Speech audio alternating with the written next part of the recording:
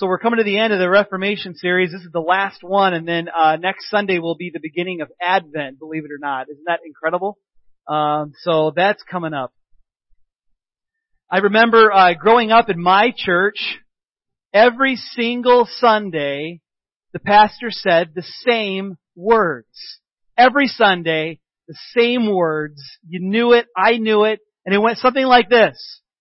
Now to Him who is able to keep you from falling, and to present you faultless before His glorious presence with exceeding joy, to the only wise God be glory, majesty, dominion, and power, both now and forevermore. And then we all sang a song together, and we departed. You know, and I remember even after singing the song, there was like this moment where we sang the last word of the song, and then there was like a pause. And nobody said anything, nothing was playing, and then the organist would start playing the postlude, and everybody would get up, and that would be like the signal, you know. But there was like this little moment. And I remember all these things growing up. And that's gotta be one of the most amazing benedictions in Scripture. How I would like to conclude this Reformation study is by looking at that benediction. It's at the end of Jude. Would you grab a Bible? If you brought your own, great. Turn to Jude. It's right before Revelation, so if you go to the end, and whoever gets it first can stand up and read Jude. Ready? Okay, no, okay. But turn to Jude. It's a short little book, so it seems like a crime not to read the whole thing. You gotta read the whole thing, because I grew up knowing that doxology by heart. The King James version of that doxology. And so, But I don't know that I ever understood the whole context of those amazing 2 verses. So I want to give you the whole context. We're just going to read the book of Jude, and then we're going to get to that doxology, and then we're going to kind of pick it apart and examine it a little bit to see how incredible it is. So, hopefully you're there in Jude by about now. Here we go. Jude 1. Jude, a servant of Jesus Christ and a brother of James, to those who have been called, who are loved by God the Father and kept by Jesus Christ. Mercy, peace, and love be yours in abundance. Dear friends, although I was very eager to write to you about the salvation we share, I felt I had to write and urge you to contend for the faith that was once and for all entrusted to the saints. For certain men whose condemnation was written about long ago have secretly slipped in among you. They are godless men who change the grace of our God into a license for immorality and deny Jesus Christ, our only sovereign and Lord. Though you already know all this, I want to remind you that the Lord delivered His people out of Egypt, but later destroyed those who do not believe. And the angels who do not keep their positions of authority but abandon their own home, these He has kept in darkness, bound with everlasting chains for judgment on the great day. In a similar way, Sodom and Gomorrah and the surrounding towns gave themselves up to sexual immorality and perversion. They serve as an example of those who suffer the punishment of eternal fire. In the very same way, these dreamers pollute their own bodies, reject authority, and slander celestial beings. But even the archangel Michael, when he was disputing with the devil about the body of Moses, did not dare bring a slanderous accusation against him, but said, "The Lord rebuke you." Yet these men speak abusively against whatever they do not understand, and what things they do understand by instinct, like unreasoning animals. These are the very things that destroy them. Woe to them! They've taken the way of Cain. They've rushed for profit into Balaam's error. They've been destroyed in Korah's rebellion. These men are blemishes at your love feasts, eating with you without the slightest qualm, shepherds who feed only themselves. They are clouds without rain, blown along by the wind, autumn trees without fruit and uprooted, twice dead. They are wild waves of the sea, foaming up to their shame, wandering stars for whom the blackest darkness has been reserved forever. Enoch, the 7th from Adam, prophesied about these men. See, the Lord is coming, with thousands upon thousands of His holy ones to judge everyone, and to convict all the ungodly of all the ungodly acts they've done in the ungodly way, and of all the harsh words ungodly sinners have spoken against Him. These men are grumblers and fault finders. They follow their own evil desires. They boast about themselves and flatter others for their own advantage. But, dear friends, remember what the apostles of our Lord Jesus Christ foretold. They said to you, in these last times, there'll be scoffers who will follow their own ungodly desires. These are the men who divide you, who follow mere natural instincts and do not have the Spirit. But you, dear friends, build yourselves up in the most holy faith. Pray in the Holy Spirit. Keep yourselves in God's love as you wait for the mercy of our Lord Jesus Christ to bring you eternal life. Be merciful to those who doubt. Snatch others from the fire and save them. To others show mercy mixed with fear, hating even the clothing stained by corrupted flesh. To Him who is able to keep you from falling and to present you before His glorious presence without fault and with great joy. To the only God our Savior be glory, majesty, power, and authority through Jesus Christ our Lord, before all ages, now and forevermore. Amen. Context helps, right? A little bit. Because when you read through Jude, short book, 25 verses and you're through it, and you kind of get to that middle section, and it's like, you got the beginning where Jude says, I wanted to write to you about our salvation, but I need to write to you about something else. I'm writing to you to contend for the faith. In other words, fight for the faith. And here's why. There are some people that have slipped into the church, and they are, we'll call them fakers. They're fakers. They want to entice you into sin. They're denying Jesus Christ. They don't have the Holy Spirit. And then he describes them in all this vivid language, you know. They're like the wandering stars. And you read through Jude and you're just like, wow, that middle part, that big middle part is really heavy, you know. Like read that to your unbelieving friends, right? You know? And so, you know, that's hard. And so you read all that, and I'm sure to the readers of Jude, the first readers, they would have read all that and said, so, wow, there are people amongst us, and we don't want to fall into their trap, their error. We don't want to go their way. And that's why Jude concludes with this incredible doxology, to Him who is able.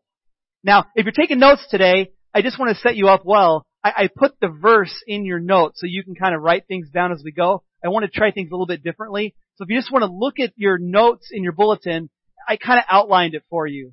And the way I outlined it on your notes is the way I'm going to go through it today. So I'm not going to have a bunch of notes up here. I'm going to have a few things, but they'll match what you got in front of you. Okay? Jude says, to Him who is able. Now, the word able is the word dunamai, which is where we get the word, it's the word power in Greek. He has power. So when you say God is able to do something, you're saying He has the power to do something. It's referring to God's omnipotence. And it's not a word you usually use by itself. Like normally you don't go up to somebody and say, hey, I'm able. Or they're going to say, I'm Cain, you know, sorry. Couldn't help it. It sounded funny last night when I was going through it. It's really funny. But to Him who is able, you wouldn't really say that without saying what you're able to do. And if you love grammar, I can tell you there's two infinitives after able. There's two things God has all power to do. So we're talking about God's power and what He is able to accomplish. And Jude is saying, I want this church to know there are two things that God is able to do here. I want to really highlight these two things. So that's going to be my outline too, the two things God is able to do. Two guarantees for your life. Two things God is able to do for you. And the first one is, He is able to keep you from stumbling. He's able to keep you from stumbling. What does it mean to stumble? Some translations say fall. And the reason some translations say stumble and some translations say fall is because it's kind of a nuanced thing. If you read James says, let me quote the verse in case you're taking notes here carefully. I don't have them in front of me. Okay. I don't have it. You have to look. Oh, James 3:2. You know, in James 3:2, James says, we all stumble in many ways. And what James means is, we all sin. You stumbled last week. I stumbled last week. We all stumble. We all break God's commands. We're all sinners. And so, in some sense, stumbling just refers to getting tripped up in sin. Messed up. Tripped. On the other hand, if you look at the 2 Peter passage that was read during the sword drill, 2 Peter 1:10 says, you need to make your calling and election sure by doing these things, and he's referring to what he said earlier. And if you do these things, you'll never fall, but you'll enter the kingdom of God. And so Peter uses stumbling as like you're not going to fall away from your faith. You're going to stay a Christian. You're going to keep going. And God's going to keep you from falling away. Now, my question to you then is, which one is it? Is it God is able to keep you from sinning, or God is able to keep you falling away from your faith that you have? And I think it's fair to say, if you read Jude, like all those verses on sinning, you know, they followed the way of Cain. They went into Korah's rebellion, you know, like there's all these Old Testament examples of sin. And the sexual immorality of Sodom and Gomorrah, like there's all this stuff there, all this sin. And yeah, I would say it would refer to stumbling into sin. But I think in a greater way, Jude is saying, these people that are infiltrating your church, the fakers in your church, they don't have the Holy Spirit. They deny Jesus Christ, he said. They're not really believers. And so they're enticing people in the church to leave the faith, to leave Jesus. So that would be full out apostasy, to use a big word. You know, that they're leaving the faith. They're falling away. They're stumbling away from Christ. And I think that kind of makes sense to say, isn't sin and eternal death always kind of on a spectrum? You know, James kind of talks about like that. You know, sin leads to all of these negative things, and eventually sin leads to death. Eternal death. Separation from God. Hell. You know, so why would I want to, as a believer, why would I want to keep on sinning and excusing it and keep on doing it when I know that path is a path of death? When I'm on the path of life. Like doesn't make sense to me. But I think you could say the spectrum is there, stumbling into sin, falling away from the faith. But I think in the context of Jude, if I'm a reader of Jude, I'm kind of thinking, he talked about Jesus coming back and judging everybody. And I'm thinking to myself, Jesus is going to come back and he's going to judge my life. What if I follow the fakers? What if I get sucked in with the world? What if Satan entices me away from Christ? Let me say it like this. For some of you, maybe faith feels a lot like this. And no, I'm not done preaching. Sorry.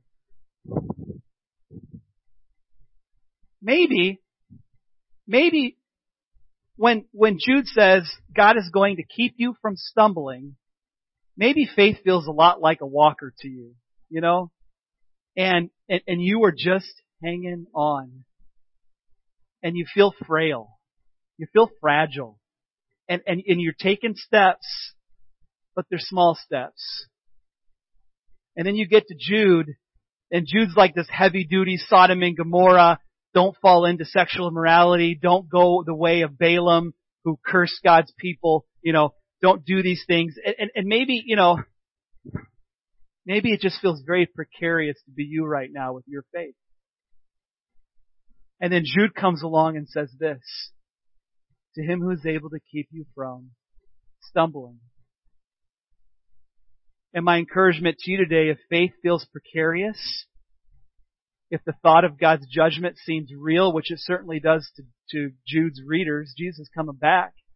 He's going to judge all those fakers that are in the church. Hang on. That's my encouragement. Hang on and understand it is still God who's keeping you upright. Can I say that again? Even if your faith feels precarious, even if you feel like you're taking one step forward and two steps back, praise God. Thank God He's keeping you upright in the faith. Even with those little steps you've taken. He is using His omnipotence, His power to keep you going, frail though you are. praise Him. Praise Him, because Jude does. Jude does. And he draws a clear line between the fakers who are going to be judged and the genuine believers. He even says at the end of Jude there, I don't know if you noticed it, but he says, have mercy on those who doubt. Did you catch that? Have mercy. The doubters are just, they don't know. It's fragile. Have mercy on them. Don't judge them. Don't make fun of them. They're hanging on. Maybe some of you feel strong in the faith. You feel things are good. Faith for you is like a good pair of running shoes, and you could run a marathon in those things. And you're not going to fall during that run. You are solid, stable, maturing. Praise God. Because He's kept you there. He's kept you from stumbling. He's kept you from falling away. Praise God for that, because it's not you. It's not you. It's Him.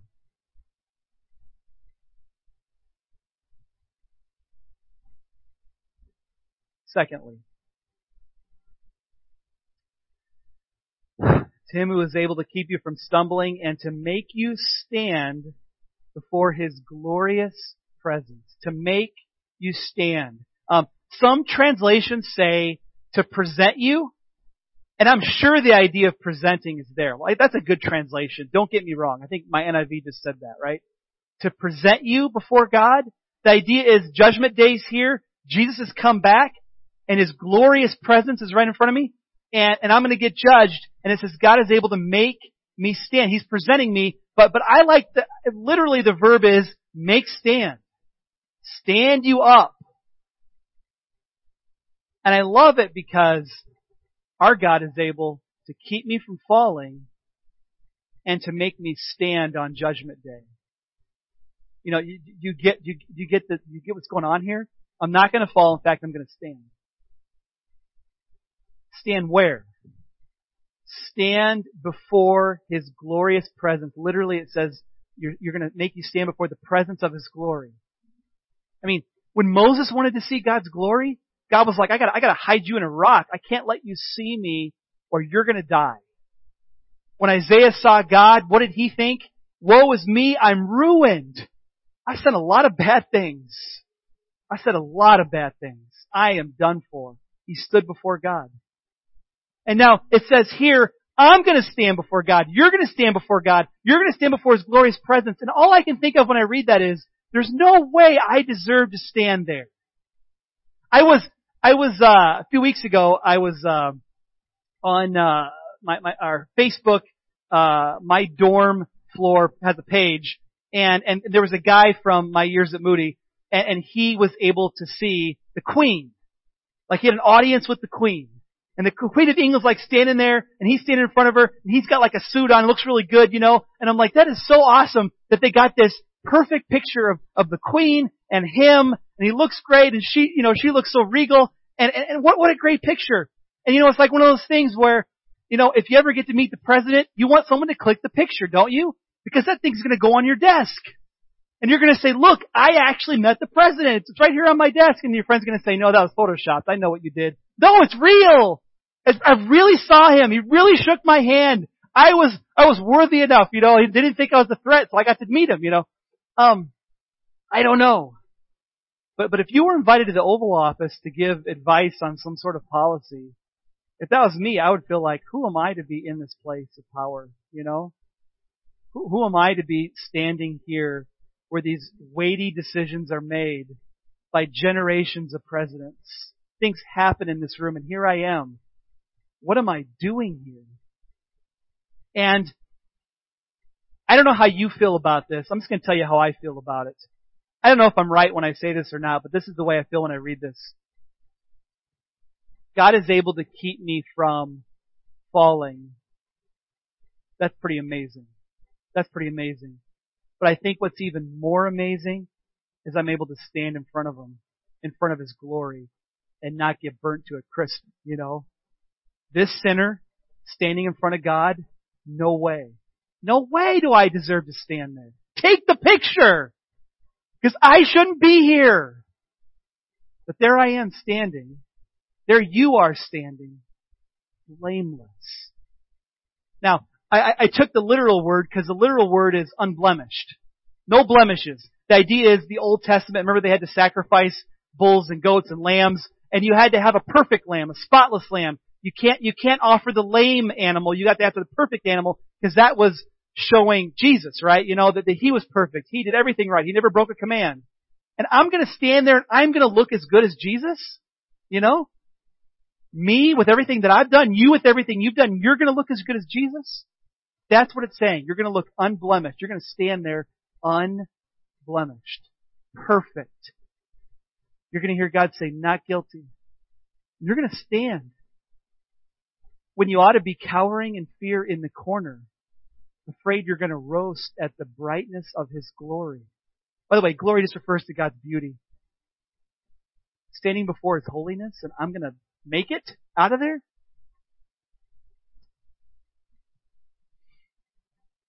Secondly, though, I'm going to stand there morally perfect. But I'm also going to stand there with exceeding joy. Great joy. Not only is God going to perfect me morally, I'm going to look really good and look like I've never sinned before. Not only that, He's going to perfect me and you emotionally. Think about that. Perfect emotions. I'm going to have great joy. Think about all the times we get twisted up with emotional stuff and where that leads us. And God says, I'm going to perfect that. And you're going to be standing before a holy God that should terrify you, but instead of terrifying you, you're going to have great joy. Exceeding joy. The idea is exaltation. You're going to feel all of that when you stand before Him. With perfect emotions. That is amazing. That is something to glorify God for. And so the passage ends, to the only God our Savior be glory, majesty, power, and authority through Jesus Christ our Lord, before all ages, now and forevermore. And I hope I picked up a little bit. I mean, I could talk about glory, majesty, power, and authority, but I just want to highlight the very last words there. Before all ages, now and forevermore. I love it because you kind of have this time reference here. Before there was time, and then now, and then forevermore. God gets the glory. He has the power, dominion, and authority. It doesn't matter what time period you're talking about. He's got it. You could talk about before He created anything. You could say, glory to God, all power and authority. No one was even around to say that, right? But it was still true before He made anything. But then God made people who could say, to Him alone be glory, power, majesty, and authority. That's the present. As messed up as things are in the world today, as crazy as things are, we can still say that. To Him alone be glory, majesty, power, and authority. It's still totally true. And then one day Jesus is coming back, and you're going to stand before Him faultless, and you're going to exclaim, to you, God, alone be glory, majesty, power, and authority. It's true all the time, anytime. It's always true of Him. I'm thankful today, and you notice I didn't dive deep into eternal security. There's probably difference of opinions on that, but today I am thankful that I can have confidence that my God is using His almighty power to keep me going, to keep me from falling, and that one day I'll stand before Him. Let's pray. Lord Jesus,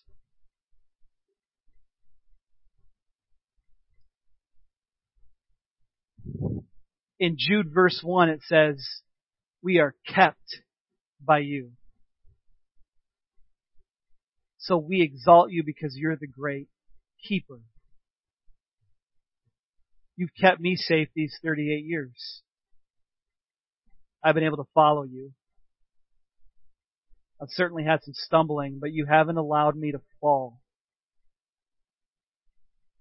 You've kept my faith alive. You kept our faith alive as a church. And we want to exalt you for that. That you're using incredible power on our behalf. Where would we be without you? It's scary to consider the answer to that. And yet there is you. You are here. You live inside us. And this plan that you started, you will bring to completion. We want to glorify you for that now. In Jesus' name we pray. Amen.